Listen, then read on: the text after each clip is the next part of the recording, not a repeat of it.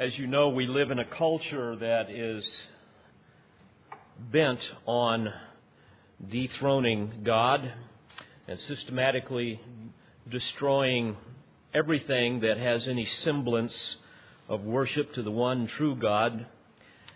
And so once again, we have come to that time in our worship service where we will do all we can to reclaim that throne and His dominion in our lives as we look into His Word and once again exalt the God of glory, the Lord Jesus Christ, as we reflect upon His person and work. So I would invite you to turn to Matthew chapter 21. Matthew chapter 21.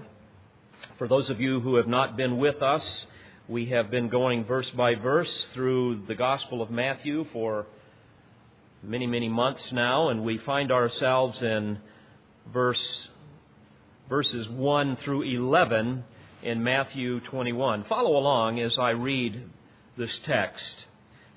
And when they had approached Jerusalem and had come to Bethphage, to the Mount of Olives, then Jesus sent 2 disciples, saying to them, "Go into the village opposite you, and immediately you will find a donkey tied there and a colt with her. Untie them and bring them to me. And if anyone says something to you, you shall say, 'The Lord has need of them,' and immediately He will send them."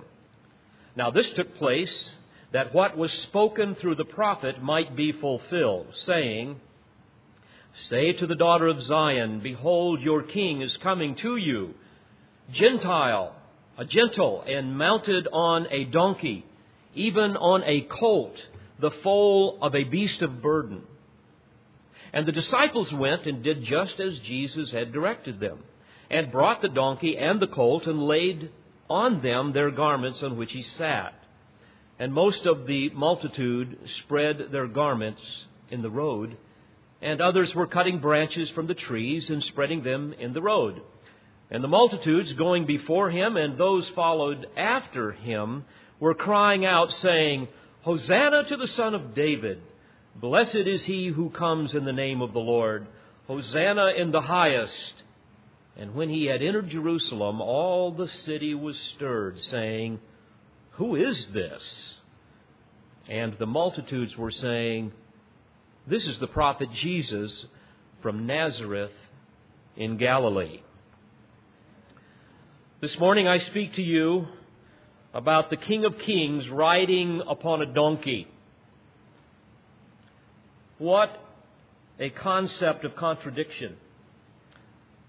How utterly incongruent. What an inconceivable combination. The King of Kings riding a donkey. Peasants ride donkeys. Kings ride gallant steeds. Now, why would the King of Kings, the offspring of David, the Messiah, the chosen one of Israel, the heir of all things, Jehovah God, the Lord of hosts, ride a donkey? What kind of coronation is this? What kind of triumph is this? Where is His conquering army complete with sword and spear? Where are His charioteers? Where are the archers? And where are His hostages and prisoners? And as we look at the scene, where do you see wagons of great treasure and processions of dignitaries and noblemen and loyal subjects? Where are the blaring trumpets? I see many shouting, "Hosanna to the Son of David. Blessed is He who comes in the name of the Lord. Hosanna in the highest." But what is He saving them from? Certainly not Rome. And how is He going to save them? Friends, I ask you, what kind of king is this? Where is the golden crown studded with jewels? Where is His robe of purple to adorn His person? Where is His golden scepter? And where is His palace and His throne? And where can you find posted along the way and on the buildings His edicts and His decrees and His laws? And where are the royal enforcers of the law and His entourage of tax collectors? What kind of king is this? And what kind of kingdom must He have? The King of Kings on a donkey. Well, friends, this is a familiar yet fascinating passage, and I would submit to you this morning as we endeavor to ascend the heights of this passage of divine revelation, we are going to, over the course of the next few minutes, gaze across the glorious spectacle of God's mercy and His love. Because here we see the Savior, meek and lowly, the King of Kings, not coming to ask His subjects to go and die for Him, but in fact, the other way around, He is coming to die for them and for us. And here we witness the Son of God, not in His glorification, but in His humiliation, as He voluntarily comes, not to conquer Rome, but to conquer sin. And imagine, though He is the Almighty Sovereign that has created the very universe that He rules, He's not riding in on a great white steed towards a throne, but rather He rides on a lowly beast of burden towards a cross. A condescension that defies the imagination. Well, today we are going to observe our Savior entering the very city that He established. This is that place of Mount Moriah where Abraham's faith was tested and confirmed as he was willing to offer up his son Isaac. This is the place where the Ark of the Covenant came to rest, the Ark being the symbol of His glorious presence. This is Mount Zion, the city of David, that holy city upon a hill that once contained Solomon's temple and now contains the second temple in this time in which Jesus approaches it. Friends, this is Jerusalem that He is approaching, that city of which He has earlier lamented in Luke 13, saying, "O Jerusalem, Jerusalem, the city that kills the prophets and stones those sent to her. How often I wanted to gather your children together, just as a hen gathers her brood under her wings, and you would not have it. Behold, your house is left to you desolate. And I say to you, you shall not see me until the time comes when you say, Blessed is he who comes in the name of the Lord." Which, by the way, is a reference to His second coming. And here, my friends, we see the Messiah King not entering this city with joy, but with immense sorrow. In fact, as He enters, we will see that He enters with tears running down His cheeks. Again, Luke's Gospel tells us in Luke 19, beginning in verse 41, "And when He approached, He saw the city and wept over it, saying, If you had known in this day, even you, the things which make for peace. But now they have been hidden from your eyes. For the days shall come upon you when your enemies will throw up a bank before you and surround you and hem you in on every side and will level you to the ground and your children within you. And they will not leave in you one stone upon another, because you did not recognize the time of your visitation." And folks, this was literally fulfilled a few years later in 70 A.D. when Titus Flavius Vespasianus, that great Roman general, laid siege to Jerusalem. And as you may recall, in siege warfare, they would take rocks and build a wall all the way around the city. That would take months to do, and psychologically it would communicate to the people within the city that there is no escape, no one will come in, no one will leave. They would build rock stables for their horses. They would station garrisons all around a city as they did with Jerusalem. And they laid siege to Jerusalem all through the summer, slowly starving the inhabitants of Jerusalem in AD 70. And then finally they began to attack the city in various sections. And many of these same people who this day are praising Jesus as He comes into the city are going to be murdered by the Romans in AD 70. And of course, as you will recall in your history, the Romans came in, they utterly massacred the people, they totally destroyed the temple, and they took the remaining captives to Rome to be mocked and butchered in the Roman circus and the gladiatorial bouts. Just one of many judgments because, as Jesus said in Luke 19, you did not recognize the time of your visitation. Our Lord's entrance now into Jerusalem marks the beginning of what is commonly known as the Passion Week, where He will come now and He will suffer and He will die, and then He will be gloriously resurrected, which is our great hope. And to help us grasp the astounding realities of this text, I've divided it into 3 sections. This morning we will witness, first of all, a sovereign orchestration. Secondly, we will see a symbolic procession. And thirdly, a senseless coronation.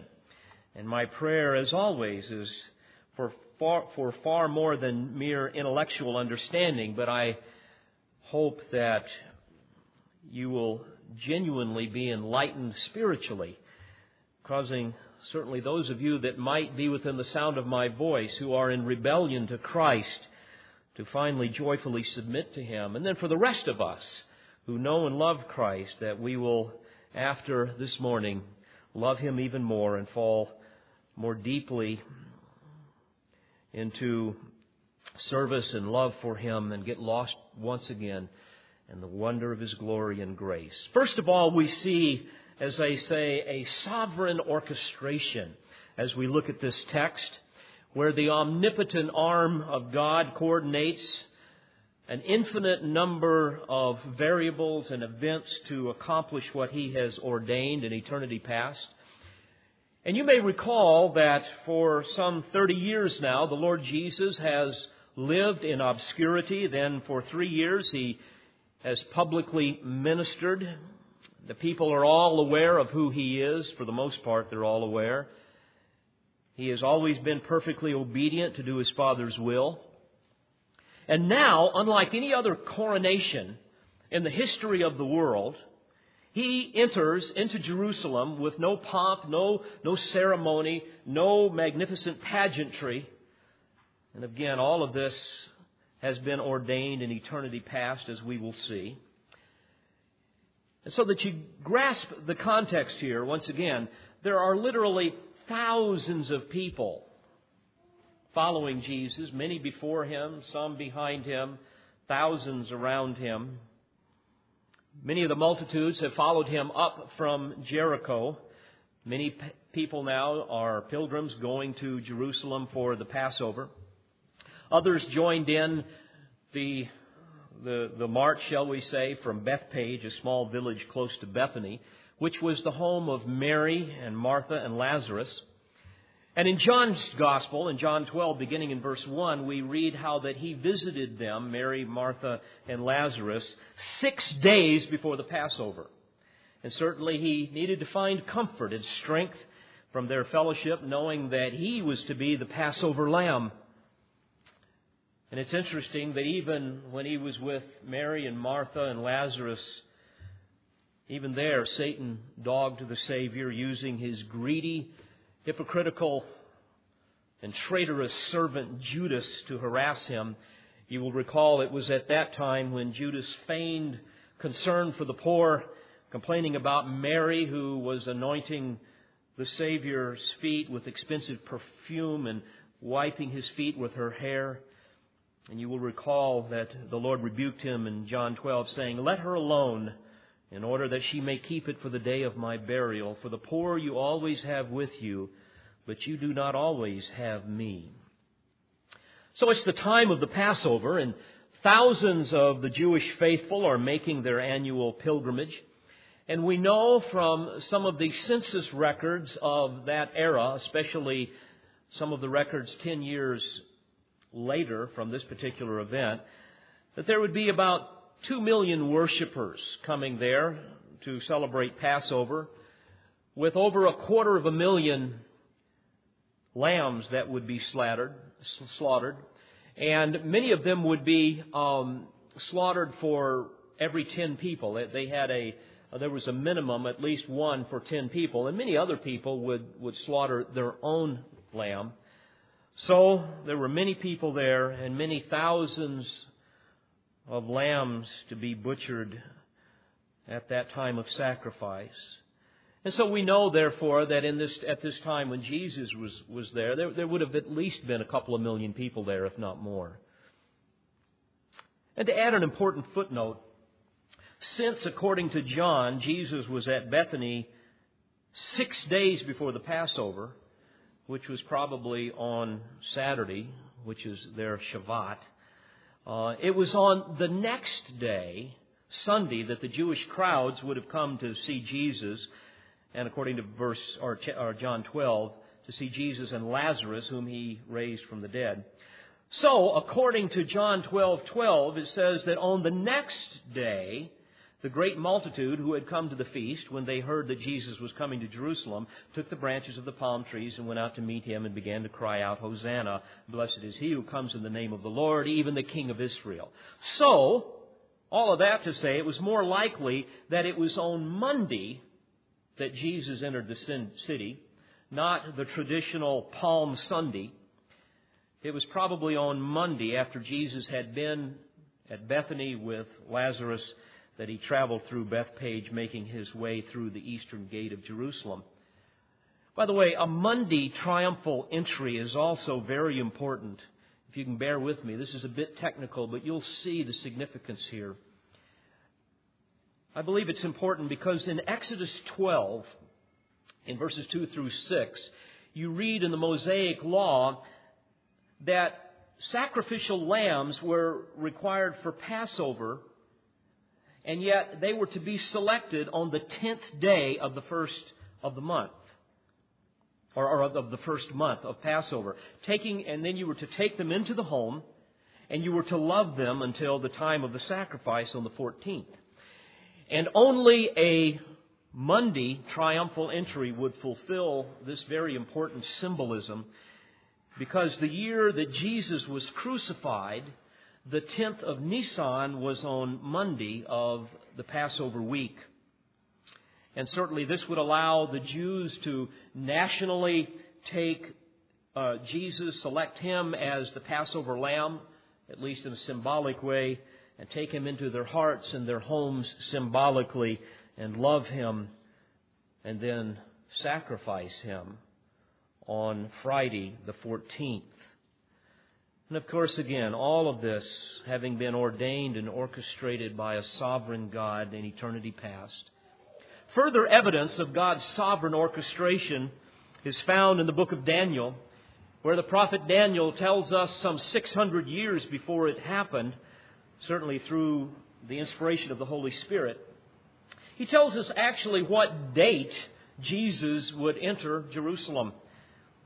In Daniel 9:25, we read that it was from the time of Artaxerxes' decree to restore and rebuild Jerusalem until Messiah the Prince, in other words, from that decree of Artaxerxes until Messiah the Prince, when he would enter Jerusalem, there will be 7 weeks and 62 weeks. Now, literally, 7 weeks and 62, or I should say 7 sevens and 62 sevens, 7 referring to a week of years, if you understand the Hebrew concept. And so literally he was saying that there's going to be, from Artaxerxes' decree until Messiah the Prince comes into Jerusalem, there's going to be 7 weeks, in other words 49 years, and then another 62 weeks of 434 years. And if you add the 49 plus the 434, you get 483 years, which is literally 69 sevens. I know this is technical. You don't have to remember all of it. When we get into Matthew 24 and we begin to explain Daniel's 70th week and the time of the tribulation and all of this, we'll go into it in more detail. But suffice it to say that Daniel's prophecy tells us that this period of time between Artaxerxes' decree to restore and rebuild Jerusalem until the Messiah Prince will enter into Jerusalem is going to be 483 years. And indeed, that is precisely the case. We see that it was 483 years after Artaxerxes decreed that decree to Nehemiah. And on April 10th, 30 A.D., Messiah the Prince was presented to the Jewish nation. A sovereign orchestration. Unlike those that would tell us and have us believe that somehow Jesus was just a prophet and a preacher and he got caught up in his own press, and before you know it, he got caught up with the crowd, and much to his surprise, he ended up being crucified. No, friends, all of this was orchestrated in eternity past. Likewise, we see our Lord's triumphal yet very humble entry being predicted in Zechariah 9:9, some 500 years earlier. And by the way, this is the text that we read in verse 5 of Matthew 21, the text that Matthew quotes. And in Zechariah 9:9, the prophet tells us, "Rejoice greatly, O daughter of Zion. Shout, O daughter of Jerusalem. Behold, your king is coming to you. He is just and having salvation, lowly and riding on a donkey, a colt, the foal of a donkey." Again, friends, that was written some 500 years before it happened. So now all of these events come together as God orchestrates them, and we see Jesus purposefully and voluntarily and obediently to the Father's will entering into Jerusalem, a sovereign orchestration. But secondly, we see it was a symbolic procession. In verse 2, we see that he sends the disciples to a predetermined, preordained location to secure for him a donkey that is tied there and a colt with her. He says, "Untie them and bring them to me. And if anyone says something to you, you shall say, 'The Lord has need of them,' and immediately he will send them." By the way, Mark's gospel tells us that that's precisely what happened, that the mare and her colt were tied outside of a door, and when they went to untie them, a group of people asked, "What are they doing?" or "What are you doing?" And they told them, and they said, "Okay," and that was the end of it. And I might add that such foreknowledge and omniscience is yet another illustration of the deity of Christ. But I also see another fascinating truth embedded in this seemingly incidental scenario. And being a horseman, naturally, I would see this, and perhaps those of you that know horses, as I do, would see this as well. Think about it. There's two donkeys here. There is a mare and her colt. By the way, many people don't understand, very often a colt can be the same size as the mother, if not bigger. And also, in Mark and Luke's gospel, the Spirit of God goes to great effort to communicate to us that no one has ever sat upon this colt. Now that is very significant to anybody that knows horses, and certainly that knows donkeys. Because, friends, it is an absolute miracle for anyone to sit on a colt that has never been ridden. If you think I'm exaggerating it, you try that sometime. And also, if you understand anything about donkeys, you know that donkeys are extremely temperamental. They're a very suspicious and fearful animal. A friend of mine reminded me of a quote about a donkey, and it goes like this: "A donkey is like a horse, and even more so." The point being that, like a horse, donkeys are very afraid of man. And if I can digress yet another time, because I feel this is important, if we were to go back to Genesis 9, that chapter that tells us about that time when Noah and his family got off of the ark. There in Genesis 9, we read how that God blessed Noah and his sons after the flood, and He told them to be fruitful and multiply and fill the earth. And then immediately He did something very fascinating. He warned them about a drastic change from what they had just experienced with the animals on the ark. And in verses 2 and 3 of Genesis 9, here's what He says. And the fear of you and the terror of you shall be on every beast of the earth and on every bird of the sky, with everything that creeps on the ground and all the fish in the sea. Into your hand they are given. Every moving thing that is alive shall be for food, be food for you. By the way, vegetarians hate that text. Everything that is alive shall be food for you. And I'm so glad He put that in there. And then He says, I give all to you as I gave the green plant. And indeed, we know, if you know anything about animals, certainly horses or any other herbivore, they are terrified of man. And certainly horses and donkeys are afraid of man until they get used to them, until we gain their trust. They're herbivores, we're carnivores. We smell like meat. We don't smell like hay and grass. By the way, all of that is part of the curse. In Romans 8, we read about how all of creation groans. All of creation, including the animal kingdom, is waiting for the second coming of Christ, when the Lord will renovate the earth and will return it back to Edenic splendor, that time of the millennial kingdom, when all fear will be eradicated. We also know about donkeys that they are very aggressive. In fact, you can even drive around here. Many times out in cattle pastures, you will see they have several donkeys. And many sheep herders run donkeys with the sheep. And the reason they do that is to protect the herds from wolves and coyotes and wild dogs. But friends, again, I challenge you, go up to a young donkey and try leading him away. And then take your garment that will, to them, smell like meat, and throw that garment on that animal and watch what happens. And then, more than that, you get up on that animal and try to ride it in a straight line without falling off.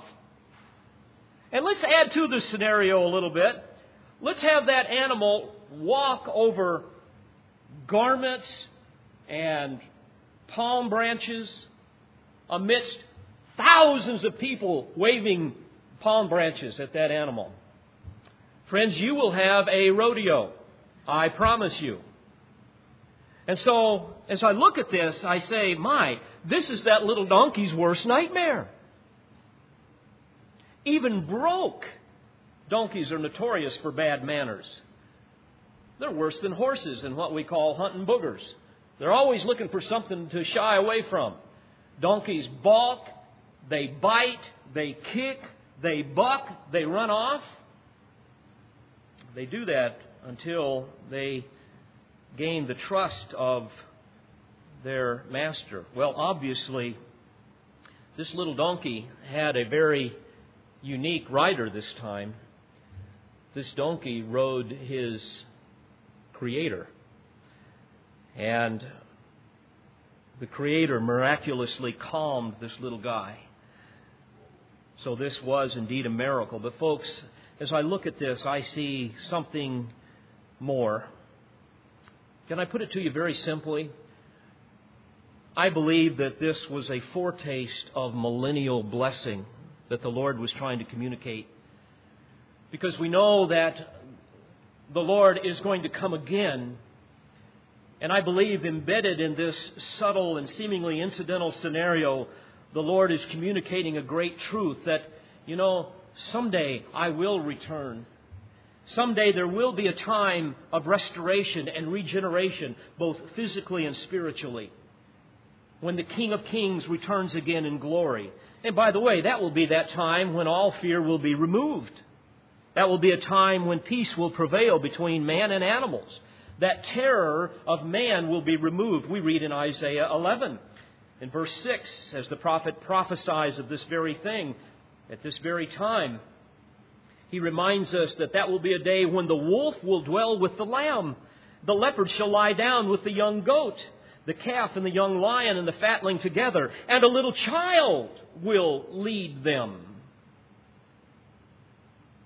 He goes on to say that the cow and the bear shall graze, their young ones shall lie down together, and the lion shall eat straw like the ox. The nursing child shall play by the cobra's hole, and the weaned shall put his hand in the viper's den. Friends, that will also be a time, as I believe Jesus would be communicating even through this symbolism. It's going to be the time, according to Romans 11, verse 26, when all Israel will be saved, when they will finally understand who He is. According to that text, it will be the time when the deliverer will come from Zion, and He will remove ungodliness from Jacob. And He says, "This is my covenant with them when I take away their sins." It will be that time when the Father will give the Son all of the nations as an inheritance. And He will, according to Psalm 2:2, break them with the rod of iron. It will be a time of universal peace when the root of Jesse, the Scripture says, shall stand as a banner to the people. And the Gentiles will seek Him, referring to the Lord Jesus, and His resting place shall be glorious. It will be a time also of national restoration for Israel. And you must understand that this kingdom age of which I'm now speaking was what they were hoping was going to be inaugurated when Jesus came into Jerusalem. Even the disciples were hoping this was going to be the day. That's why they were crying out, "Hosanna," which means save now.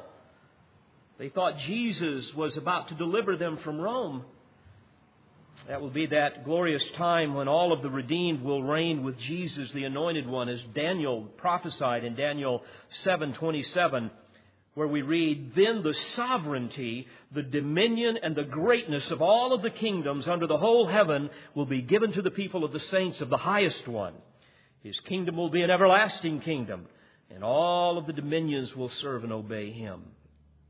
So, beloved, I believe that hidden in this amazing scenario, where the power of Jesus canceled the effects of the curse in this young donkey that had never been ridden before, was a subtle affirmation where Jesus is saying, "Yes, I am the Almighty God, the promised Messiah, who will someday accomplish all that I have promised. Indeed, the pristine happiness and peace of Eden, that time of regeneration, will come. But not today. Today I ride on a beast of burden, for I must bear the burden of your sins. Today I come as the Prince of Peace to bring sacrifice so that you might have peace with God. Today I come to save you from sin, not from Rome. So today I ride the lowly animal, symbolic of humility, not some mighty steed of a conquering king, though that day will come. I believe the Lord is saying, I come to triumph today over Satan and over sin and ultimately over death, not to triumph over the nations and the rulers of this world. And though I am the Lord of hosts, and though I have an army, myriads of angels at my command, my invisible army waits yet another day when I come in power and great glory. For today, my army are mere fishermen and common people, common folks. Today, my army marches on their knees and they wield the sword of the Spirit, which is the Word of God. Today, my subjects are not the great and powerful, not the religious and politically elite, but rather the meek and lowly. As I'm reminded of Paul's words in 1 Corinthians 1 when he says, "Not many wise according to the flesh, not many mighty, not many noble." It's as if the Lord goes on to say, "For I have chosen the foolish things of the world to shame the wise, and the weak things of the world to shame the things which are strong." I believe as the Lord rides into Jerusalem, He is in essence saying, the only treasure that accompanies me is my love and my mercy, my grace.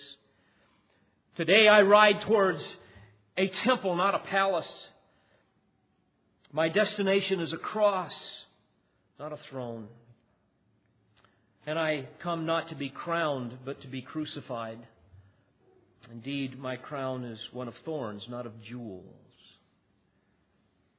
I believe he is saying, even through this incredible scenario, that my robe is not a royal robe of purple, but rather a peasant's cloak.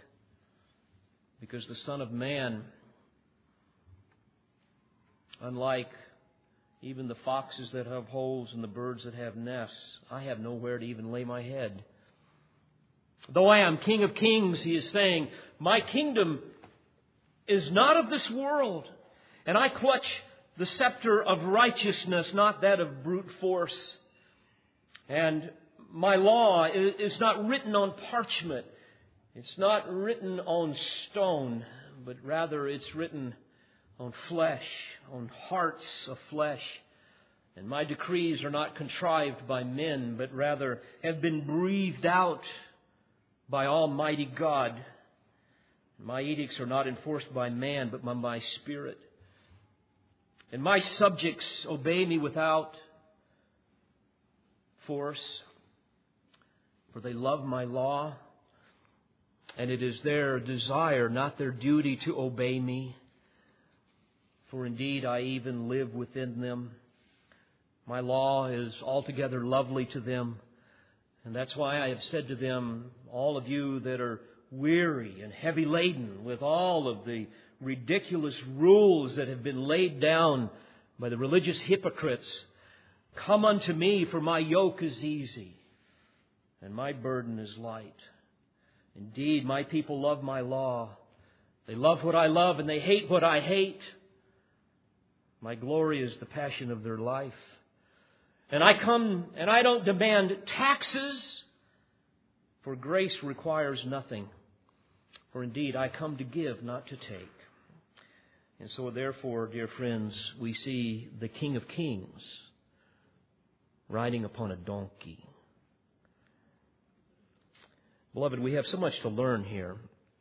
Again, His kingdom is not of this world. If it were, we would all be royalty. We would be running the world. The world would be at our beck and call. We would be in command. And I believe the implications of this symbolic procession are staggering, even with respect to the church. Think about this. Though we, as believers, are the royal subjects of the King, our citizenship is in heaven. It's not here on earth. So, again, the kingdom to which we belong is not here. And even as Jesus was meek and was lowly, likewise, the glory and the splendor and the majesty of Himself and His people awaits another day. Practically speaking, there's no place in the church for ostentatious, gaudy, elaborate cathedrals and church buildings, for ornate robes, for flamboyant vestments. You see, the earth is not the realm of rule for the church. There's nowhere that we're told to seek political power. You realize biblically we don't even have a mandate as believers to be involved in the political process. Our commission is to preach the gospel, to make disciples of all men. But as we look at the pagans, we see them seeking temporal glory. In fact, they thrive on grand ceremonies and elaborate cathedrals and mosques and pretentious garments and political aspirations and those types of things. Charles Spurgeon perfectly and very poignantly captured this thought, and I quote, he says, "If it were Christ's will, He might make His saints, every one of them, a prince. He might make His church rich and powerful. He might lift up His religion, if He chose, and make it the most magnificent and sumptuous." He goes on to say in his old English way, "If it were His will, There is no reason why all the glory we read of the Old Testament under Solomon might not be given to the church under David's greater son. But he does not come to do it. And hence the impertinence of those who think that Christ is to be worshipped with a gorgeous architecture, with magnificent vestments, with proud processions, with the alliance of states with churches, with making the bishops of God magnificent lords and rulers, with lifting up the church herself and attempting to put upon her shoulders those garments that will never fit her, vestments that were never meant for her. If Christ cared for this world's glory, it might soon be at His feet. If He willed to take it, who should raise a tongue against His claim, or who should lift a finger against His might? But He closes in saying, but He cares not for it. End quote. Beloved, in light of this, may I just warn you to be careful with seeking some type of a glorious place within even the body of Christ as you serve the Lord. Be willing to serve Him in humility and in obscurity while living in light of future glory. Because even as the vast multitudes that surrounded Christ were, quote, worshiping Him, they were doing so in selfishness and ignorance, redefining Jesus to their own liking.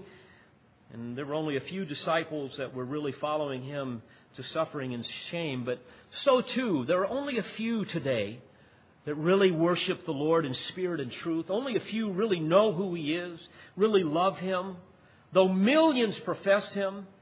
And yes, we need to grieve over this. We need to pray for the lost. We need to labor to exhaustion, begging people to come to Christ. Yet, folks, we need to be content with only a few that will be saved. And rejoice knowing that someday, a day that is yet future, not when we elect enough Republicans, but a day that is yet future, when the Prince of Peace will come and every knee will bow of those who are in heaven and on earth and under the earth. And every tongue will confess that Jesus Christ is Lord, to the glory of God the Father. Philippians 2:10. So we've seen a sovereign orchestration, and we've seen now a symbolic procession. But thirdly, we see a senseless coronation. Verse 8. And most of the multitude spread their garments in the road, and others were cutting branches from the trees and spreading them in the road. You see, again, they thought, oh my, here's the great miracle worker, the one who has fed thousands, who has cast out demons, who has healed the sick, who has given given sight to the blind, who has caused the deaf to hear. He's even raised the dead. This is the one whom we've heard, the one who has absolutely dumbfounded us with His compelling teaching and His grasp of truth. Surely this must be the Messiah. Surely, therefore, He must be the one who will deliver us from Roman bondage and also meet all of our physical needs and bring in the long-awaited kingdom. And so they take their garments and they threw their garments on the road. This, by the way, was an ancient custom that people would do when the king would come. The subjects would display their utter submission to the king's lordship. And also they would cut palm branches, which was a symbol of joy, the joy of salvation. And again, we read in the text that there's this enormous multitude in front of Jesus and behind Jesus. And certainly you've got all of the multitude on either side. And they're shouting, Hosanna to the Son of David. Again, Hosanna means save now. An exclamation of supplication and adoration, of prayer and praise. Blessed is he who comes in the name of the Lord. And by the way, there they quoted what I read earlier at communion out of Psalm 118, verse 26. Part of that series of psalms known as the Hallel. Hallel meaning praise, that was sung at Passover, celebrating their deliverance from Egypt. And yet tragically, isn't it sad that while they were shouting, Hosanna to the Son of David, blessed is he who comes in the name of the Lord, they failed to recall some other Old Testament passages that would have clearly communicated to them who Jesus really was and what He was up to. Matthew reminds us of this in verse 5. And again, I remind you, that is Zechariah 9:9, where we read, "Rejoice greatly, O daughter of Zion. Shout, O daughter of Jerusalem. Behold, your king is coming to you. He is just and having salvation, lowly and riding on a donkey, a colt, the foal of a donkey." But isn't it sad? They didn't see that. Just like many people today, they only see what they want to see in Jesus. They want to redefine Him to their own liking.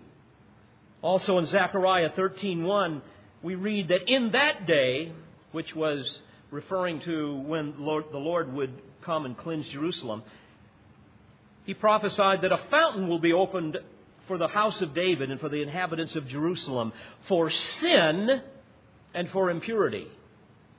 Oh, but they didn't see that. They didn't see that He was coming to cleanse them from sin and impurity. They wanted a different kind of Messiah that would meet all of their physical needs. And sadly, like so many today, they had created a deliverer of their own making, one that had no resemblance of the true Savior. Also, we see another text that they obviously failed to remember.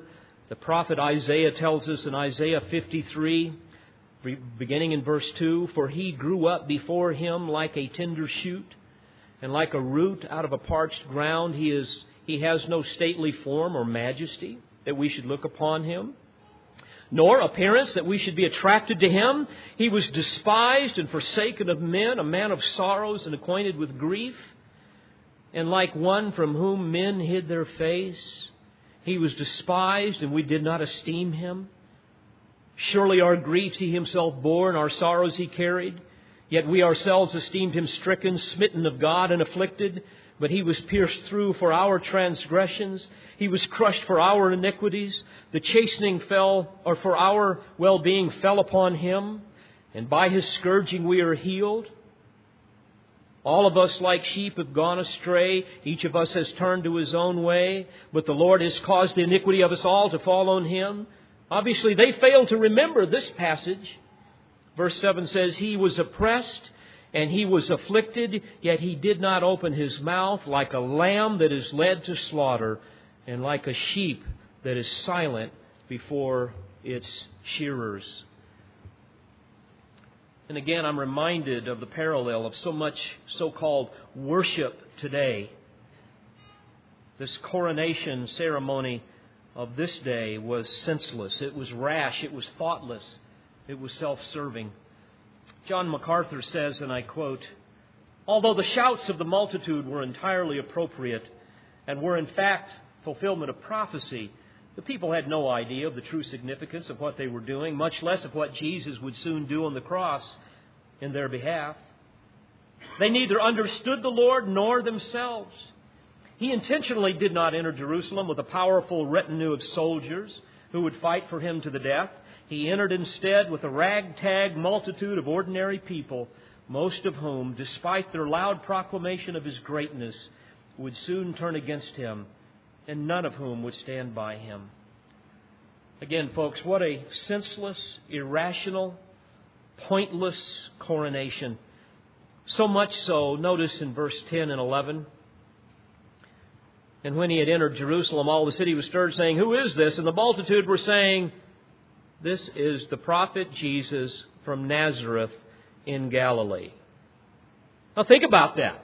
Amazing. After all of the hoopla, after all of the emotional frenzy and the mob hysteria, after it had all subsided, they weren't even able to accurately identify who Jesus was. They only say, "Well, this is the prophet Jesus from Nazareth in Galilee."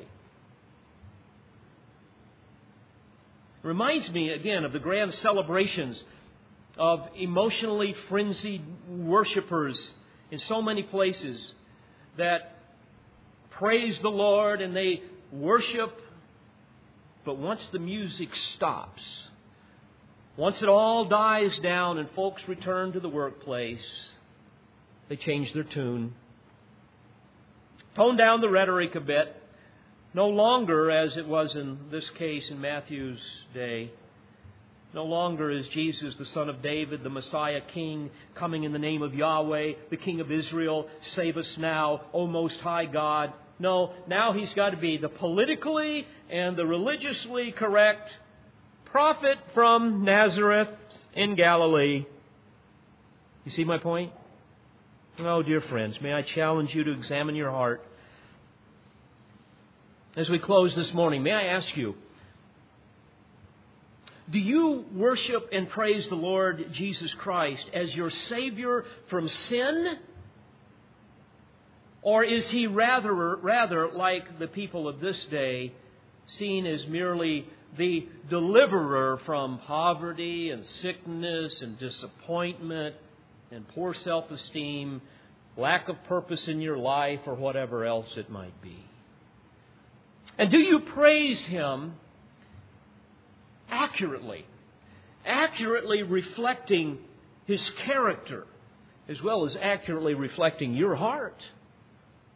Or is it just a facade, a veneer?